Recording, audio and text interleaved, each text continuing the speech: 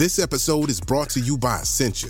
A better you starts with better hydration. Essentia is on a mission to inspire people to do what matters most. Their proprietary ionization process transforms water from any source into ionized alkaline water, providing water that's 99.9% pure with a pH of 9.5 or higher.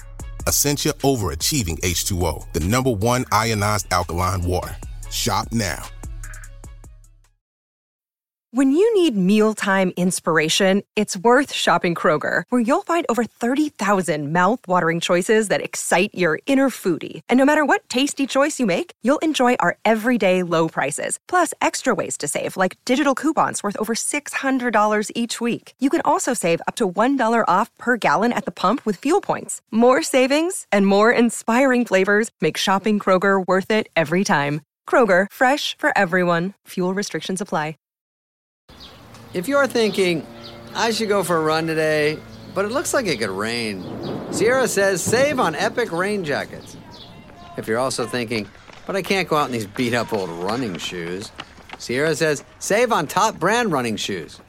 And if you're still thinking, but I'm also busy performing brain surgery, well then we say, you really should have led with that.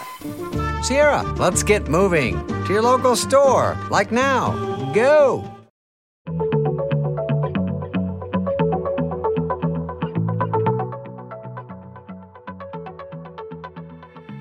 Hello and welcome to Star Diary, the podcast from the makers of BBC Sky at Night magazine. You can subscribe to the print edition of the magazine by visiting skyatnightmagazine.com or to our digital edition by visiting iTunes or Google Play.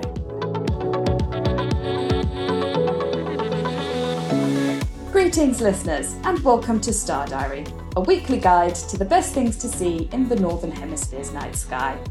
As we are based here in the UK, all times are in GMT. In this episode, we'll be covering the coming week from the 4th to the 10th of December. I'm Ezzy Pearson and I'm joined this week by our reviews editor, Paul Money. Hello, Paul. Hello, Ezzy. Time for some more interesting events, eh? Oh, really? Please do tell us. I'd love to hear what we've got coming up for us in the week's night sky.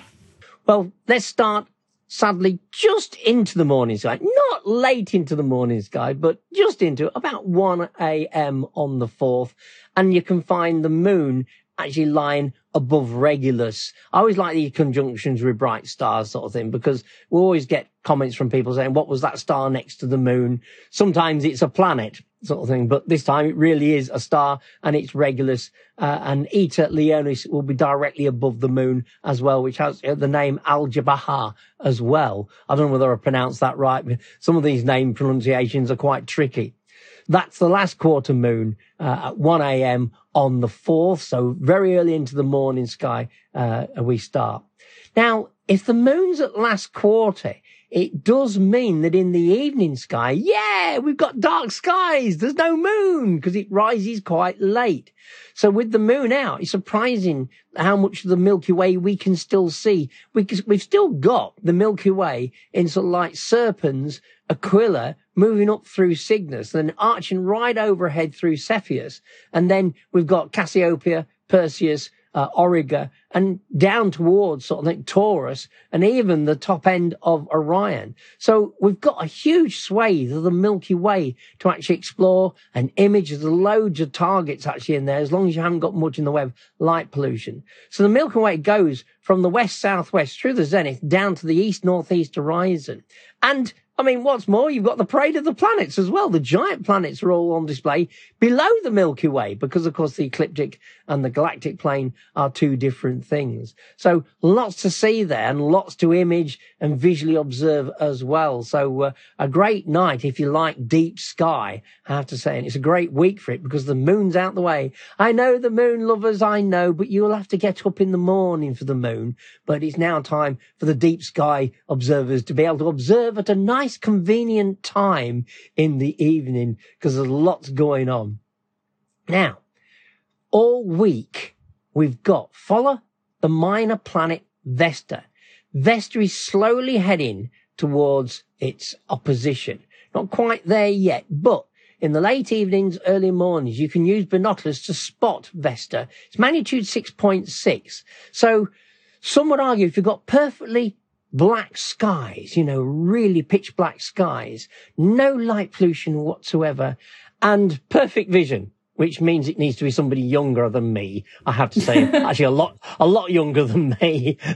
But magnitude 6.6, they often say magnitude 7 for really keen-eyed people, sort of thing.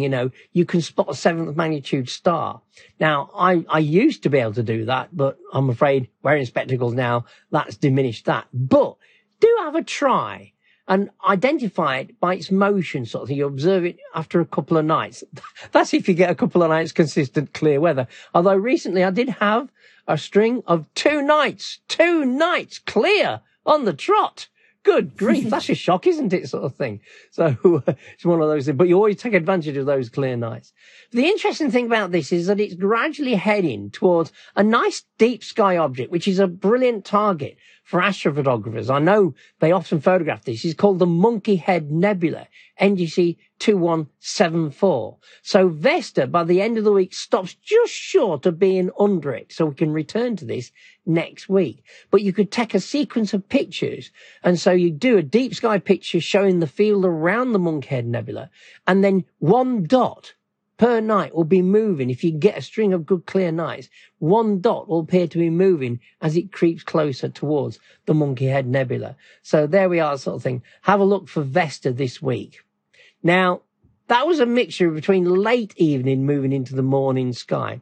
We have to stay now back to the morning sky, and we're looking around 6 a.m., roughly from the 7th to the 10th of December. So it's basically towards the end of the week.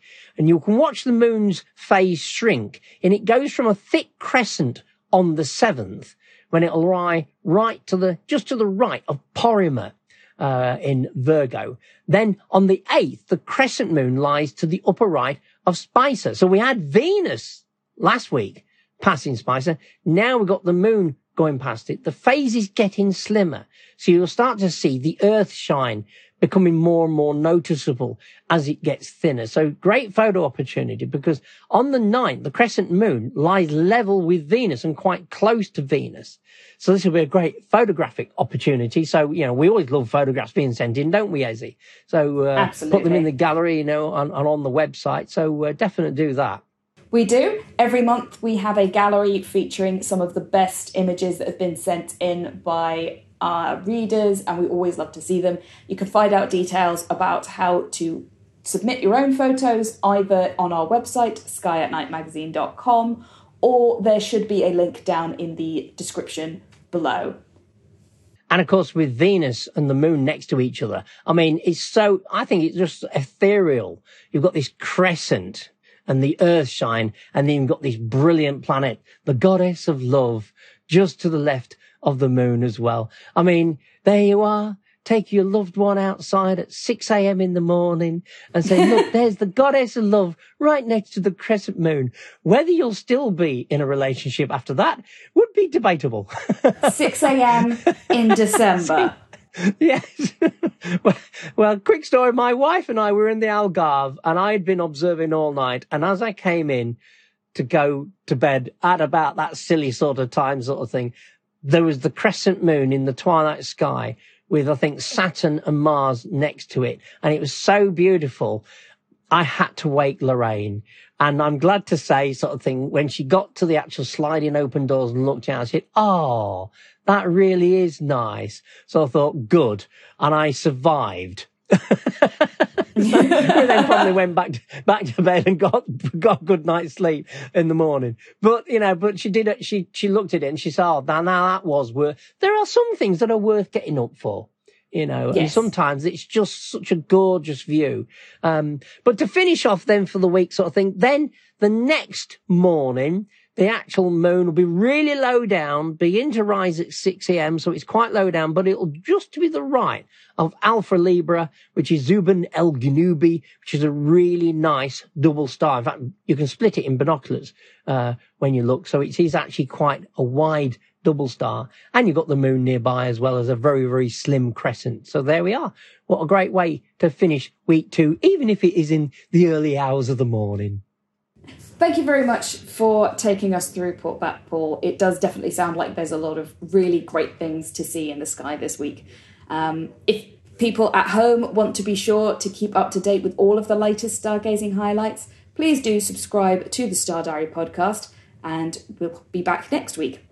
But to summarise this week's observation highlights, on the 4th of December, the moon is going to be above the star Regulus. It's a great opportunity to see those two together. The moon is also going to be out of the way in the evening sky, giving a great opportunity to see the Milky Way, which is still visible at this time of year, and also be a great opportunity for deep sky observers to get to grips with the deep night sky. So take advantage of that early evening with the moon out of the way. Throughout the week, asteroid Vesta is going to be visible in the night sky. It's heading towards opposition, so it's bright enough that it might just be visible with the naked eye if you've got some good luck, good eyesight, and good skies. It's heading towards the Monkey Head Nebula at the moment, so we'll have a bit more about that next week as well. So if you fancy a bit of a project, maybe, keep tracking that as it's going across the night sky. Then to finish up the week between the 7th and the 10th of December, the moon's phase is going to be continually shrinking, and it'll be a nice thin crescent in the morning sky. You'll start to be able to see some of its earth shine, but also the crescent moon is going to be near to the planet Venus in the morning sky. That's a beautiful pairing to be able to see, so definitely worth getting up for, maybe a bit earlier than you might like, to be able to see those two together. And then finally, you'll also be able to see the moon rising by the double star Zubin Elganubi as well. So a great chance to see all of those things in the night sky. Thank you very much for joining us, and we hope to see you here next week. If you want to find out even more spectacular sights that will be gracing the night sky this month, be sure to pick up a copy of BBC Sky at Night magazine, where we have a 16-page pull-out sky guide with a full overview of everything worth looking up for throughout the whole month. Whether you like to look at the moon, the planets, or the deep sky, whether you use binoculars, telescopes, or neither, our sky guide has got you covered, with detailed star charts to help you track your way across the night sky.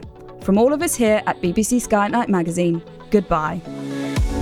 Thank you for listening to this episode of the Star Diary podcast from the makers of BBC Sky at Night magazine. For more of our podcasts, visit our website at skyatnightmagazine.com or head to Acast, iTunes or Spotify.